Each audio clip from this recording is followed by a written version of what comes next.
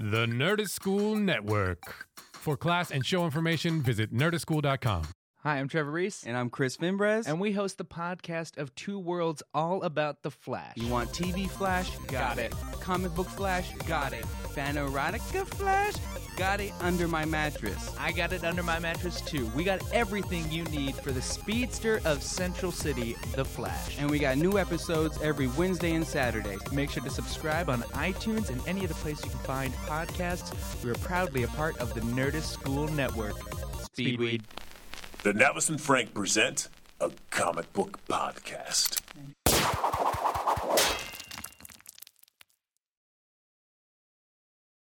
Hello, everybody.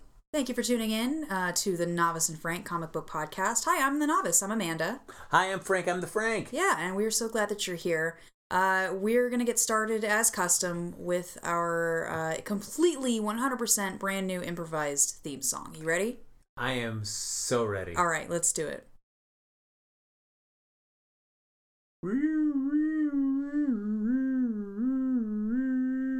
The sirens are going off and you've stolen my heart. I snuck in through the window while you were sleeping and opened up your chest cavity. Meow. Meow. I saw the cat. He startled me, so I tripped as I fell out your window. I'm not Selina Kyle, I'm somebody else. I'm the narrator of this song, but we're not talking about me today on the Novice and Frank. Another masterpiece. This is it. Truly. That poor narrator. Truly great. I know. Someday I know. we'll talk about that narrator. We'll follow his story one day, and it'll be amazing. So there's a kind of a little teaser for what we're talking about today. Yes. We are discussing, we got a recommendation. We did. From a listener, Bernie Gonzalez at 12 a.m. Mystery, said after our podcast with our friend Chris Lord. The one, the only, not to be duplicated, never replicated.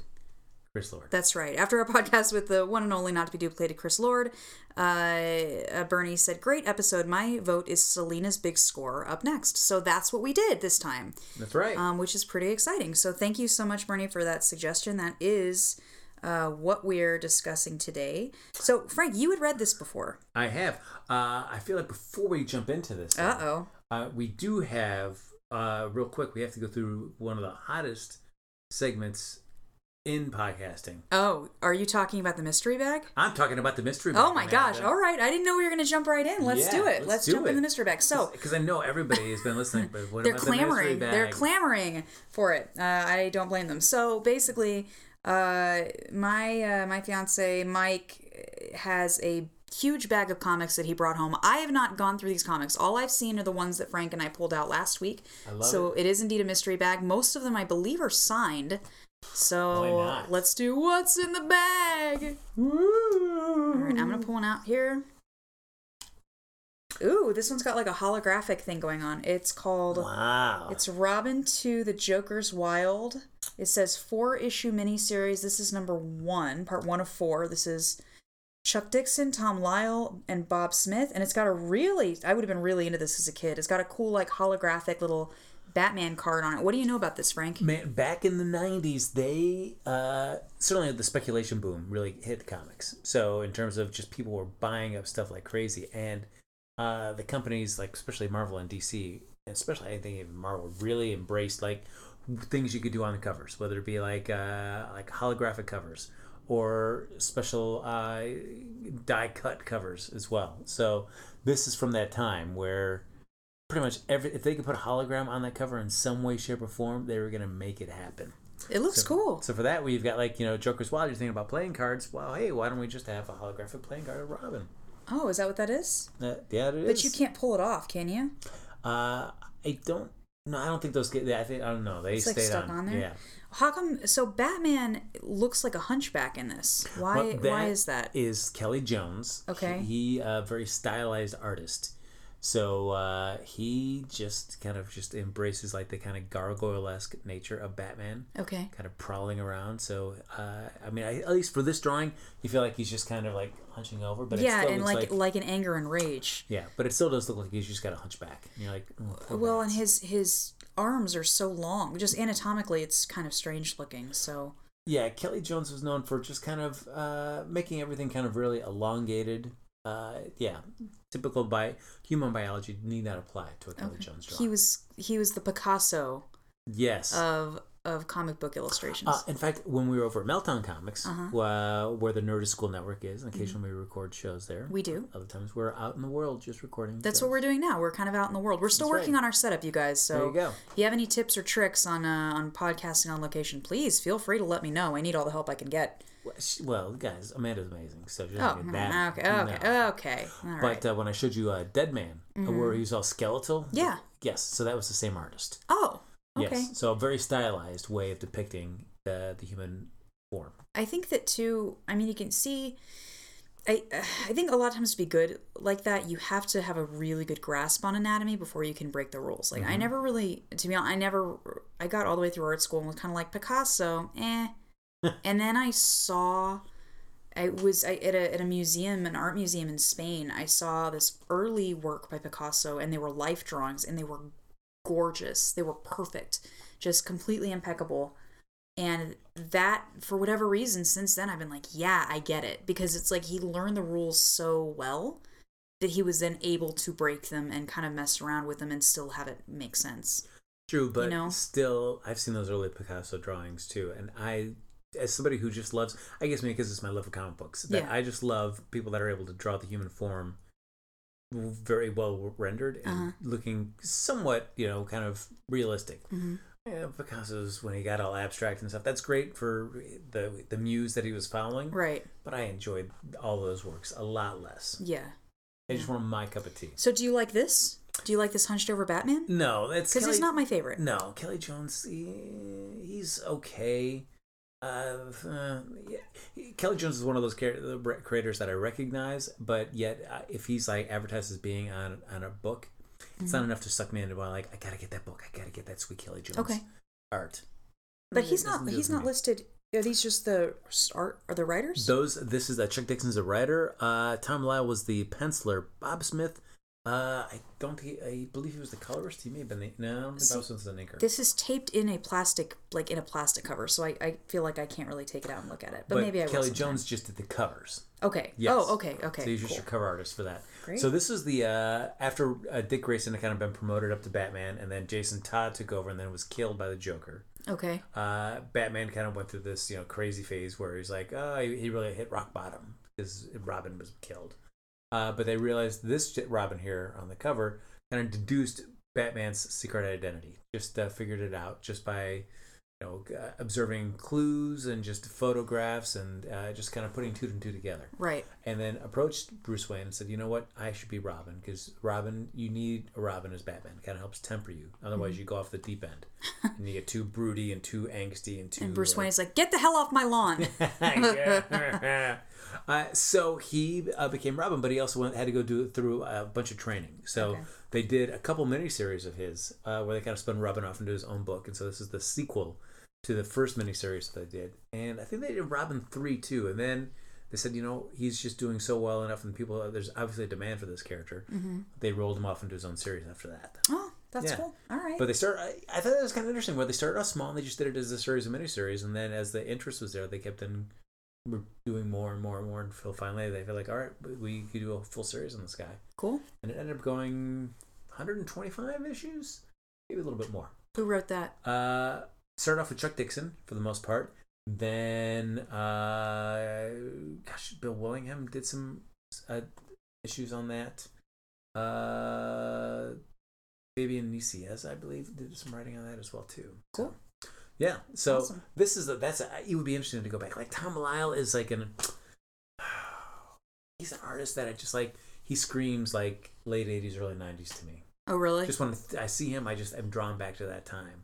There was a time like I was kind of dug his art, and then like now looking back on it, it's like Then I feel like that's too stiff. It's not really fluid and that dynamic enough for me. Yeah. But I think if I were to go back and read it now, I think I might enjoy it. Just okay. like the kind of nostalgic vibe to it. Go through, give it another shot. Yeah. Yeah. Maybe. Do you want to pull one out of the bag? Ooh, I want to go into the mystery bag. All right, Frank. What's in the bag? I'm gonna go. Ooh, this looks a little.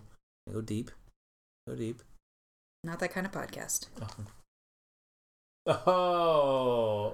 Ray from Valiant number 0. I have to admit, Ray is probably one of the Valiant characters that I know the least about. Okay. I believe his deal is he's from the future. Okay. The cover's cool. Yeah. It's very Japanese inspired. It is. So he's from the future of the Valiant line. Ooh, Double Dragon 3, the arcade game. Now on Game Boy. Yeah. It's the ad on the back of the comic book. Simultaneous 2-player action with Game Link. Yeah. All right. Billy and Jimmy went on a journey to complete their martial arts. That's what it says. That's what it says? Some sweet text-based stuff in there. That's great. Your quest for the Rosetta Stones is your most dangerous ever. I love that you're like, I don't know a lot about this comic book, so I'm just going to read the back cover, the ad. Yes, back when the Rosetta Stone, that was like a hot enough, like, I don't want to even say MacGuffin, but just enough, like, thing that you're... It was, like, kind of mysterious. Yeah, that's what you're chasing around. Do you want to pick another one, since... Yeah, I guess so. All right, pick another one. I mean, they've been rebooting Ray and the current Valiant line to some success, so... If you're out there listening and you love Ray, you know a lot about Ray, tell us about it. Do you have one that you recommend? Let us know. Oh, yeah. This one you're more excited about. What is it? Here we go. Punisher Warzone. Oh, and it's signed by somebody. That's right. It's signed by John Romita Jr., the artist who did the cover. This is another example of the die cut, so you can actually just feel right there how it's just... Oh, yeah, that's cool. So you open it up, and then you'll see the Punisher skull underneath that as well. Oh, that's neat. All right, so basically, guys, with this, it has like an overlay over it. That sounds weird. But yeah, it's die cut, so it's like the front kind of reveals the next page, but it's cool because if you touch it, it's bumpy. Yeah, it's like if you want to... If you want to upgrade your stinking wedding invitations, they're like, oh, do you want this engraved? It's that. It's fancier. Somebody gives you a business card. Okay, it's like, this is a better one. American Psycho. On American Psycho, they can like feel the raised text, that's how you know it's a good business card. It's like that. Cool. So yeah, signed by the writer, and it's number 1. Yeah, written by Chuck Dixon as well. I believe that he did that. Cool. This was John Romita Jr. I think this was after he had done Daredevil. Then I think he went over to Punisher after this, and he started getting inked by Klaus Janson for a lot of this stuff. I don't know, and Klaus Janson. I really love John Romita Jr. Probably my favorite run of his is Amazing Spider-Man, like 230 to 251. I believe that he goes through. Okay. Actually, I think it's only 250. And then 251 is Run Friends. But that's my favorite. If you told me like John Romita Jr. right there at that time, so fantastic. Because he had a couple great inkers for him that I thought just really complemented that look. Okay. But like Klaus Janson, very incredible artist. But he also, there's those inkers that just are, like if they ink some other artist, you can definitely see their influence on it. Huh. So like Tom Palmer's one, Klaus Janson is one, where they just... And I don't want to say like they are, but they just have such the way they unique style. Yeah, they have a unique style that it ends up coming through. And sometimes it's a really cool amalgamation of the art, the penciler and the inker, where they still have two very different styles, but they come together. So if you have, so say you've got a series that's doing really well with one artist, and that artist goes to do another project. Maybe they die or they move on, and then somebody else comes in and takes over that series that's been really popular. Is the new person, is it their expectation, is it expected that they will match that previous art? Is it supposed to be in that style? Not now. Not so much now. Okay. Back in the early days of, especially Marvel, there's like that house style. Okay. Where...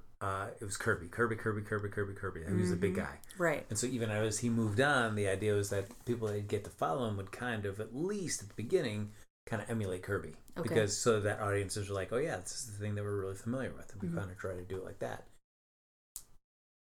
There are instances even now today though where if you're getting a fill-in artist that you'll try to find somebody that's at least comparable to that style, so it does seem kind of like it fits in.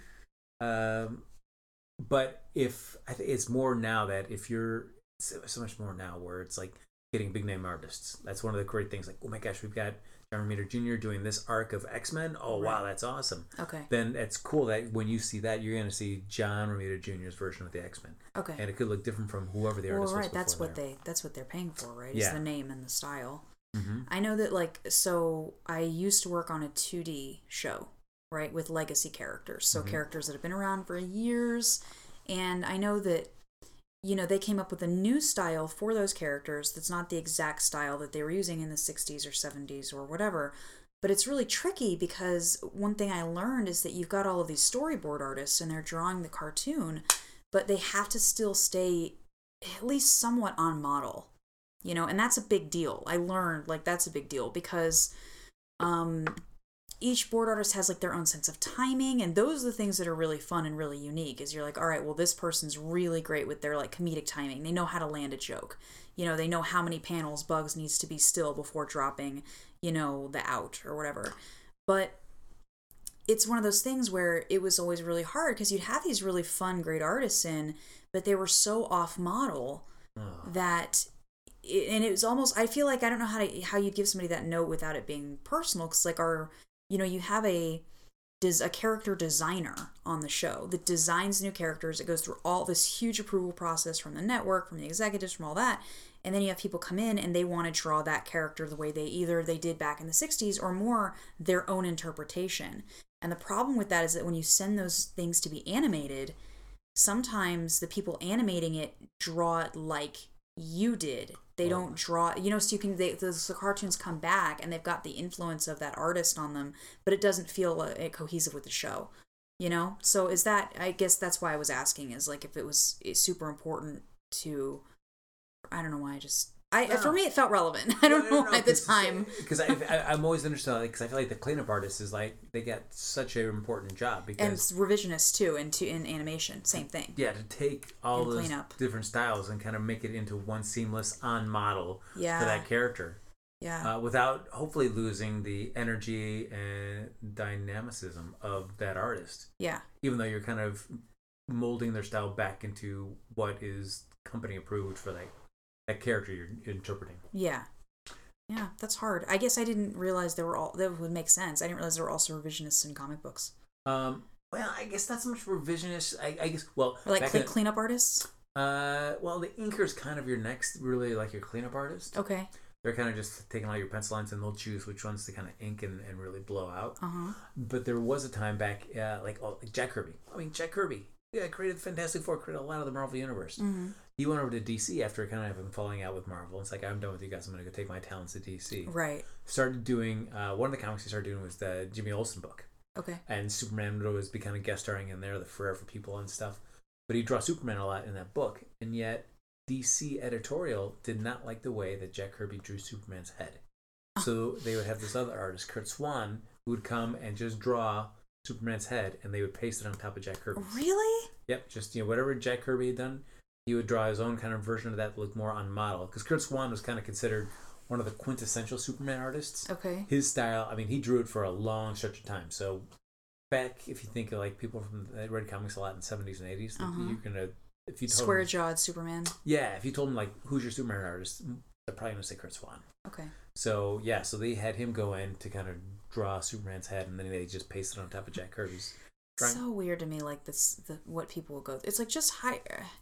I never understood that. I guess first of all, if you're hiring Jack Kirby, hopefully you're okay, I know how you draw Superman, and that's the Superman that I want. Or when you hire that person, say, listen, here's the deal. We've seen your Superman, neck down, beautiful, love it, game changer. Neck up, please make these adjustments. And then that person can decide whether or not they want to do that. But I never understand. I'm still always amazed when I see people just catering, whole, that's a second, pardon me, I'm very worked up about this. Well, no. But that's a whole second artist that you have to pay to come in and just do heads. Yeah. That's so weird to me that they'd kowtow to somebody, you know, or bring him on without saying, right, we're bringing you on because we love what you do. I guess it drives me crazy. I wonder if Jack Kirby just like wouldn't take the note and be like, nope, this is my Superman head, you got to deal with it. Or if they, I don't know. But it's but that's like Jack Kirby. Like, right. Because it wasn't any of the other characters. He could have any other character in that book, and they wouldn't do that. It was just specific to Superman. Well, that's because he was like they're one of the most like iconic characters and stuff that they just had their idea of like this is how we would look. Yeah, but he just didn't want to change it. That's what I'm saying is that he just wouldn't take a note. Well, you're Jack Kirby. You know? I know, but like if you're bringing on Jack Kirby, then then look at his work, and before you hire him, be like, we got some preemptive concerns about Superman. You know what I mean? I guess I don't understand. I feel like I see that happen a lot. Like people kind of kowtow or like really go out of their way to cater, and it's like, well, that is now on you because you shouldn't have hired this person unless you. They had their work out there. You know what their work looked like. Why would you hire them and be like, but change everything? unless that's part of it. I don't know how much there's like a fear of companies like, oh my gosh, this doesn't look like the Superman that everybody's kind of grown up reading. Yeah, they're not going to want to buy this book. They're having none of it. Which I'm like, come on. I mean, I have seen some of those old Jack Kirby does this magazine from Tomorrow's comics where it's like the Kirby Collector, so it's really like an oversized printed. Okay. Like almost like it's pretty much close to what the comic book artists actually draw page size, page width, and everything for their panels. And so they had some with Kirby's Superman run without the Kurt Swan heads on top of it. And I mean, it's like it looks like a Kirby Superman. Yeah, it doesn't look like some kind of hideous monster that you're wondering like, who is this guy that's wearing a Superman costume? It's not like the toys from Toy Story. It's like Sid's toys. What is happening? So that is an example they would do that, and not so much now. Mm-hmm. That was something that definitely happened a lot in the 60s and 70s.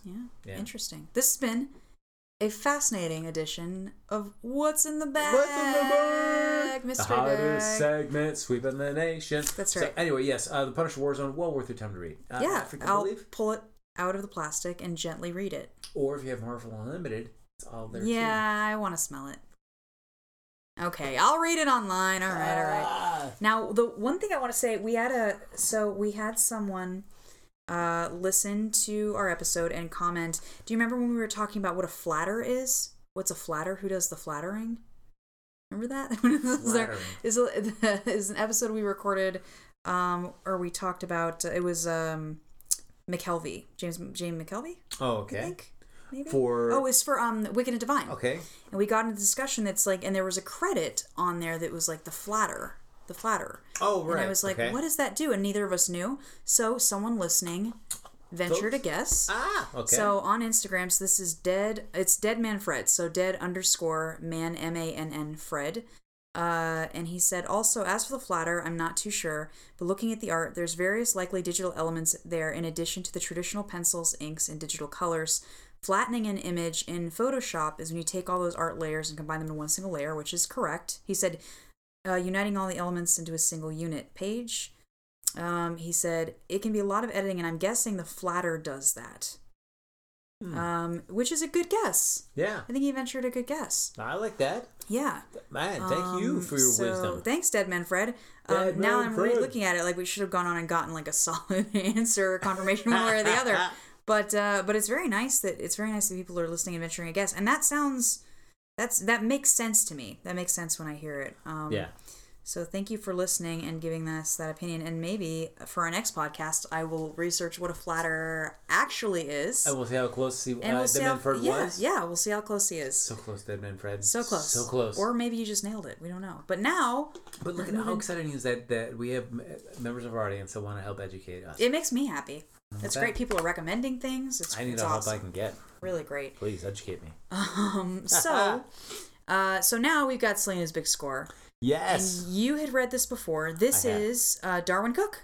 That is correct. Written and drawn by Darwin Cook. That's right. And we just did Darwin Cook a few weeks back. New Frontier. That's right. That's why this one took a little bit to get to, because it was like, well, we just did Darwin Cook. That's true. But the audience asked. The audience asked. We are no one. We are not anyone. I am no one. Do you watch Game of Thrones? I do not. Oh my gosh, Frank. There's only so much time in the day. Yeah, Amanda. you cover a lot of TV. That's true. You know, I gotta watch Designated Survivor. You know? That's right. You gotta watch it. Where can they watch your Designated Survivor show, Frank? You can watch it tonight at 10 o'clock Pacific time at AfterBuzz.tv.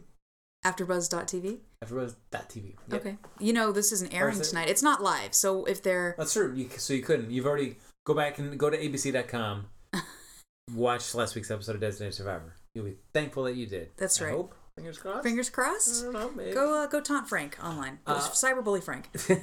No, just kidding. That's mean. But now we got Selina's big score. Yes. So this written and illustrated by Darwin Cook, who handled a lot of the yeoman's work on Final Frontier. Yes. Or New Frontier. I keep wanting to call it Star Trek V, The Final Frontier. How dare you? How dare I? There's You're getting no Cybok in there. Your nerdities mixed up. Why does God need a starship? Thank you, everybody. Classic. Thank you. Is here all night. Jim Ballant, for the longest time, did a Catwoman series. Mm-hmm. And she was kind of like in that, she was in a purple, kind of cat-esque costume. Yes. Kind of very cheesecakey. Okay. When all was said and done. You weren't a fan? No. Oh, no. But if you like your women with big boobs that like were immovable, just a rock-hard masses on a woman's chest. Who doesn't? Then we live in LA. Everybody's about that. Jim Ballant was your artist. Okay. But then, of course, they rested the series, and then Ed Brubaker was going to bring it back with Darwin Cook. He's going to bring back the regular Catwoman series. But Darwin Cook came with the idea of like, why don't I do a story that takes place between the end of the Jim Ballant run and how she got to where she is at the beginning of the new Catwoman series that Ed's writing. Oh, okay. So it came up with Selina's Big Store, and DC gave him the okay. They liked the idea. They said, you know, you can write it, draw it, do whatever you need to. So that's what he did. That's cool, and it's short. I kept thinking, I got to the end of it and was like, I read it digitally, so I kept flipping my finger. I kept like swiping, thinking that more would. No, it was done, and I was like, oh, all right. So that explains it. Because it leads it, and I actually got back on Comixology, and I was like, wait a minute, you said this was the whole thing. And it is, but it leads into that Brubaker series. Yeah. Okay. All right. And so this, it first came out in hardcover. Okay. I remember buying it in the hardcover. But yeah, you're right. It's a very thin, quick story where she gets involved with Slam Bradley. Mm-hmm. I'm a big fan of Slam Bradley. And then you also get the the proto version of Slam as well, too. Our gentleman with the white hair. Oh gosh, what's his name? He's dashing. Who is Sam? I didn't know. I've never heard of Sam Bradley before. Slam. He is a private eye. He's one like back in the 50s. Yeah, I mean, kind of like they do science fiction. They would do superheroes, but they also do mystery and stuff. So they had a couple kind of detective type characters. Okay. So Slam Bradley was one. Mm-hmm. Ray Raymond, who. I kind of look back and double check to decide how it was finally figured out here in DC Universe. Because at one point, Firestorm, his dad was Ray Raymond. Okay. So the idea was that used to be his dad, who's kind of he would do investigative kind of news and stories for television shows or networks. And so that was him almost kind of being I don't want to say, not necessarily like a Kolchak or something like that, where he'd try to go and kind of debunk things or stuff like that. But he had his own little show that he'd kind of go and try to find the real answer to why things were happening and stuff. So yeah, there was that kind of era where there was being a detective. That was kind of a cool deal. So it's sure we've got Batman and Flash, Green Lantern, but what if we just have a guy with this trench coat and he's just getting involved in these hard-broiled slices, the stuff that we maybe not be able to do with our own regular cast of characters. Uh-huh. You can't have Batman betting lots of ladies and sitting next to him and all that stuff. Even though it's do you think Batman as a character is a womanizer, or do you think he's just there's only maybe one or two women that really have his heart? I mean, I think that I like the idea more of Batman being. I mean, here's the deal. I loved Keaton Batman. Okay. I loved Keaton Batman, meaning he can't really be bothered, and in that respect, he tries, but he's odd. Do you know what I mean? He's kind of off, but he's not debonair. Whereas the Christian Bale Batman is suave, and that's part of his cover. You know what I mean? As Batman, he's very suave, millionaire absconds with ballet, with opera. And so I know these are the films and not the comic books, but that's where I'm a little better versed. Yeah. But I kind of think I like the approach to Batman, that he's kind of just like a nerdy guy he's like a nerdy millionaire. So like women want to date him, but that I don't think of him as being like a crazy womanizer. Okay. I could see that also, like I could see it working for the character. I think that it works for like Christian Bale's take, but I think he's like, for me, I'm like, he's so busy and so dark and brooding. Like, where would he have time to even date? That would have to, he would have to make time for it strictly as part of his cover, So I guess just like one night stands maybe, but I can't see him even being bothered. Yeah, it's tough because like very rarely do you see like Bruce Wayne be like in his Bruce Wayne persona, interacting with the general public, right, and hook up with the lady. Yeah, he'll do a lot of heavy flirting, but then I always feel like the bat signal comes up. Yeah, like Commissioner Gordon is just like watching him. Is like, all right, nope, not yet, guys. Hold on, almost there. I hit it. He's like, damn it, Commissioner, you're such a. He's like, that's right. He's like such a cockblock, Commissioner Gordon's such a cockblock. Yeah, so I don't know, like I want to. Because I feel like Batman, I think the one, I guess like Batman and Catwoman have probably much like the most sexually kind of explosive relationship. Yeah, and I think it works. Do you think it works or not so much? I mean, I guess she brings out a lighter side of him. And he's trying to save her and protect her. I mean, given... I guess... I'm trying to think, is it 50-50 or does one kind of edge out over the other? I'm torn about that. Because I guess I don't even know too much like this sounds really stupid to say, but I don't know too much about like the Batman Catwoman story, meaning like when they got involved, what their actual relationship is, because I know she's a thief. At the end of the day, she's a thief.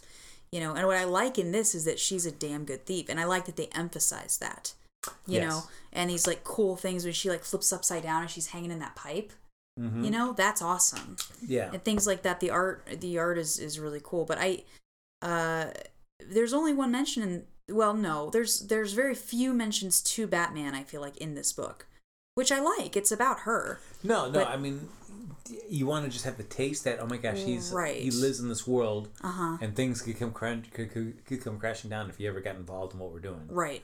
But otherwise, I like, hey, let's just, because realistically, Batman, as awesome as he is, and he's like a self-made man, which is kind of cool. You kind of hone yourself to the peak physical perfection of the human form, right, both mentally and physically. So even with that, you can't be everywhere. You can't know everything that's going on. Right, so, he's not omniscient. Yeah. So I do like this where it happens in the world, but Batman is just kind of off on a tangent. Yeah. And that's when you can bring in, if you wanted to. They don't in this story, but you've got Nightwing, you've got Batgirl, you've got Cassandra Cain. Yeah. You've got many other supporting characters that could come in and help if need be. Yeah. Yeah. Well, we know we like Darwin Cook's art, so it's like, but I still want to talk about it because I think that I love it. I think it's really great. He does a lot in this. The silhouette work is super cool, and I love that he kind of takes these. Each scene has like its own palette that he pulls from. So you go from these very warm environments, and then these very, very cool ones, and then you've got like this, like they're in Vegas. It's cool. It's like you can tell, almost like in chapters. It's like this chapter is kind of thematically this color. It's just it's not all the same throughout, but I feel like it doesn't feel manic to me. It feels like it's kind of coming to life, and you can flip through and immediately where they are. You know that they're in Vegas. There, even if you took out this panel here that said Vegas, you'd know immediately where they are. No, very true. You know that you flip through the beginning, close to the beginning. It's like that they're clearly in Miami. There's someplace in Florida, just on the beach and just everything. So there's beautiful little detail shots there. And what I like about that is like Alan Moore and Dave Gibbons did this a lot on Watchmen where they do like a strict 9-panel grid. So it was very much 3 boxes, 3 boxes, 3 boxes. Very rigid and throughout the whole series. Very rigidly that format. This right here is like 3, 6, 9, 10, 11. Yeah, he's got 12 here as well. But it kind of varies from page to page in terms of how much how many panels are breaking it all down into. And I feel like he breaks these down into a lot, but it doesn't seem crowded. It doesn't make it hard to follow at all. It's not enjoyable. Hard to follow. It was a little bit hard to, for me, the text was a little hard to read. Just too small? A little bit, but I didn't mind it because I think that it didn't feel too busy for me. It was just the combination of the small font and the kind of handwritten style, you know. So if you go to sell, like, hey, I'm going to read this tonight. Mm-hmm. But you would, for you, would you blow it up like this as you're reading it? No, I don't do, so anybody listening can't see what Frank is doing. He's got the digital comic and you can do like a one panel view basically. Mm-hmm. I don't like that. I feel like I'm flipping through constantly. Yes. I don't like that. I'll usually do a page at a time. I was reading this at work on my lunch break, so I've got like a giant monitor. Mm-hmm. So that was pretty nice because I was like, oh, I can do a 2-panel view and still see, and they're still bigger than like actual comic book pages. That's cool. You know, but I did like a slight zoom. So I usually do like half the page and then like pull and do half the page and then go over and do like that. Okay. At least on this one because it was a little hard to read. Yeah, because I feel like the kind of view, I cannot get into that. I can't do that. That's so annoying. But it does make me go, I want to make that. I want to hang that. I want to hang that. Like all of these panels that I want, especially in here, like the ones of like the first Vegas one. Like this one used to go on, right? Yeah, email address, forget it. See you in Vegas. Like when you go to the next, and it's just a big panel. It's just a panel of Vegas. Yeah. Oh my gosh, I would blow that up and put it, like it looks like a beautiful giant piece of pop art. Like I would take all 3 of those and make a triptych on my wall and these huge, wouldn't that be awesome? That would be cool. It looks great, and nobody would even necessarily know it was from a comic book. It looks like just a beautiful piece of artwork. But I also feel like it's a beautiful piece of artwork, but man, it's like Darwin Cook is just so good. Mm-hmm. Well, and it feels like even this layout here. So to me, it makes so much sense that, because his background was animation, right? Yep. I feel like you can see it. I feel like you can see, like this shot, there's a character rolling the dice, and the point of view is cool. You got this, it's just 4 panels down the page, long, landscape panels, mm-hmm. and it starts with the dice blocking his face, and they get closer and closer to what I think of the camera, but it's the viewer's point of view, and then finally revealing his face and his, and his dialogue. But it's so cinematic. Mm-hmm. Like everything, you have these cool. I'm just gonna start flipping through here. Because you mentioned these dice are going in slow motion. You just know it, like you're just seeing that and they're spinning.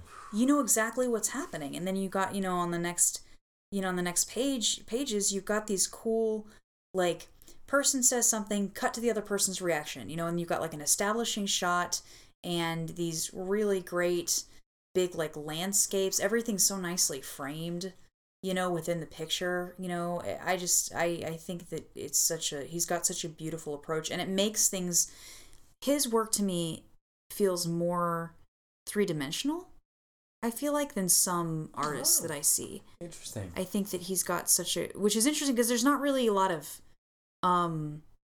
there's not really like variances in the shadow. Mm-hmm. The shadow's black. Right. There's not like a bunch of cross hatching or these things that kind of usually help add depth. I just think kind of the way that everything is drawn feels like it pops off the page a little more because you're getting these cool different perspectives. Does that make sense? Yeah. No, he's just so good, and he just tells his expressions are fantastic. Mm-hmm. It's just, he tells the story so well. I mean, this is when you just seen like somebody, I guess something like a New Frontier, probably more, because Selina's story, I like this too as well, but I think like just because it has so many other characters that I enjoy, mm-hmm. New Frontier is always probably going to be a softer place in my heart just because of how wide and crazy it gets. Mm-hmm. But like this, the storytelling is just so good. It's just, I feel like it was moments like this that kind of showed him like, I've got something to say as an artist.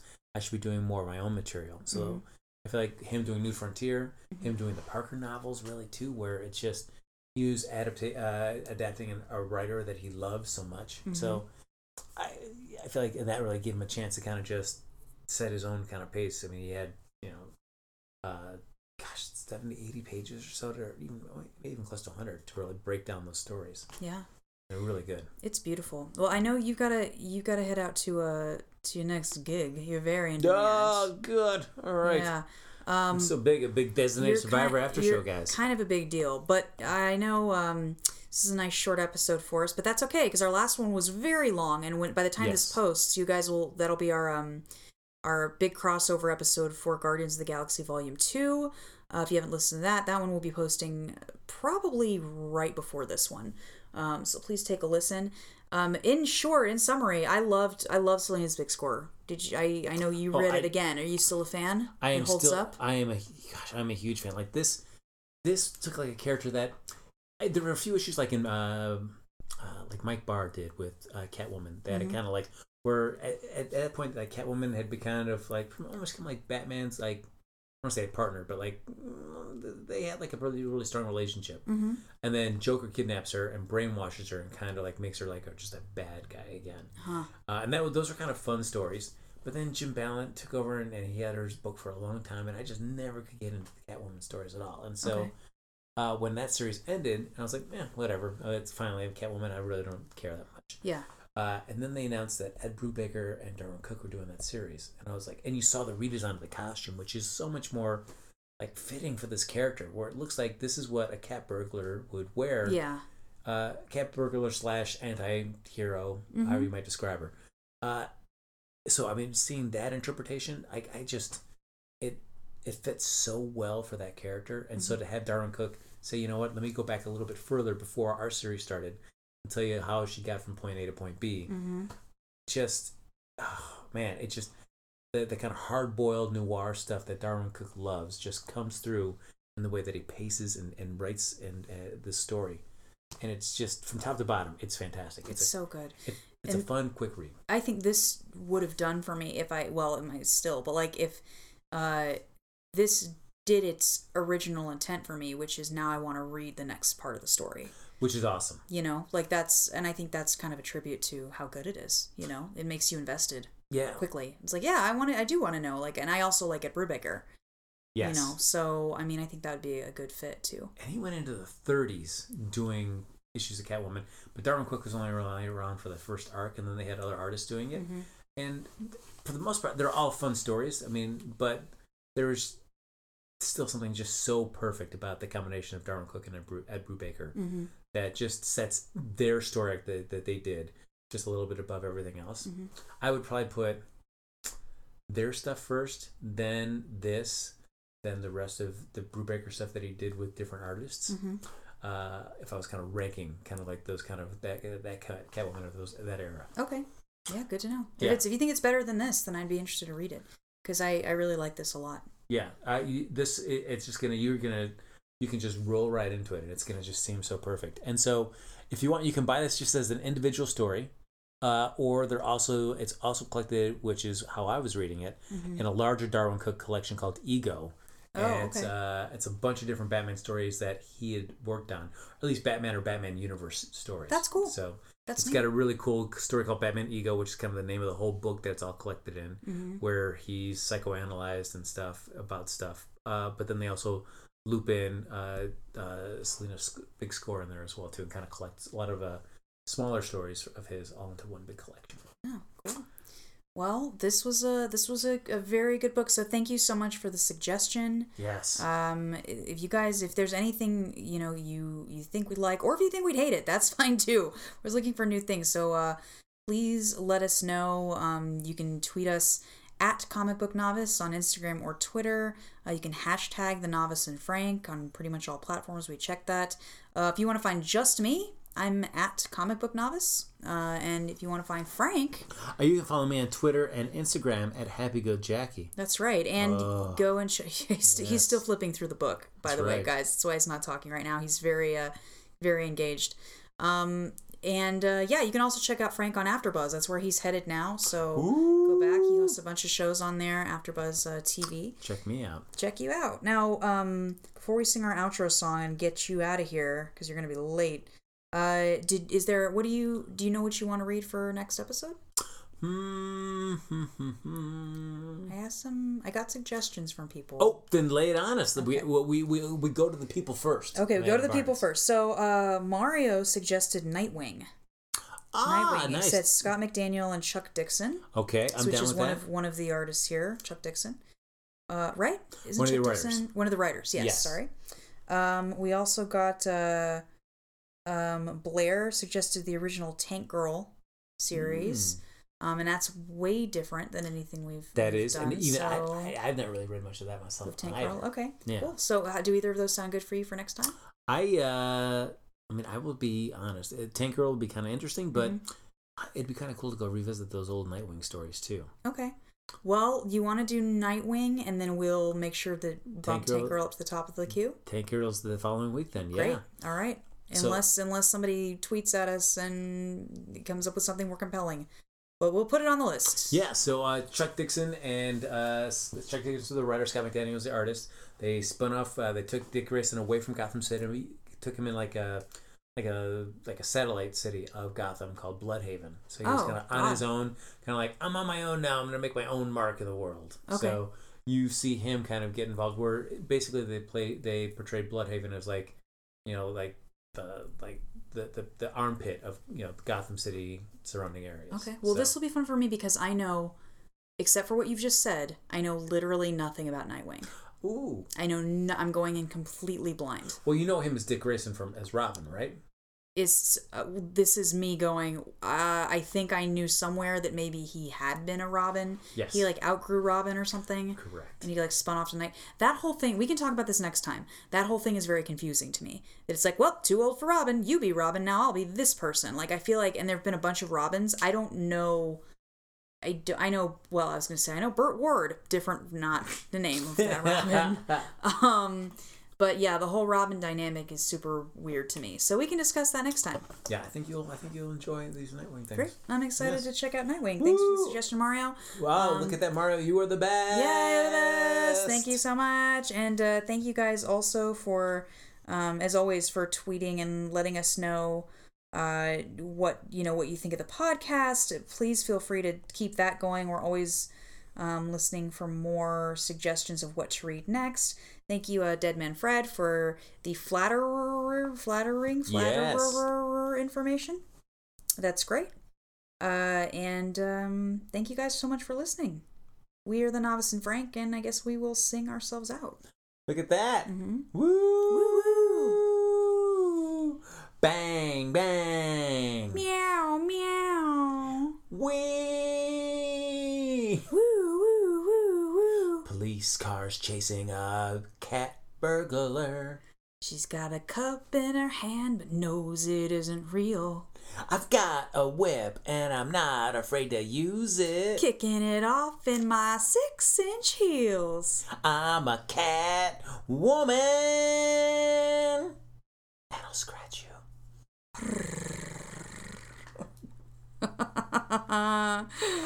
For scratching and clawing. I gotta sing it out like Amanda Barnes does, because we are at the end of the podcast, because we're the Novice and Frank. Well done. Spot on. Classic me. Classic me. Thanks, everybody. Have a good night.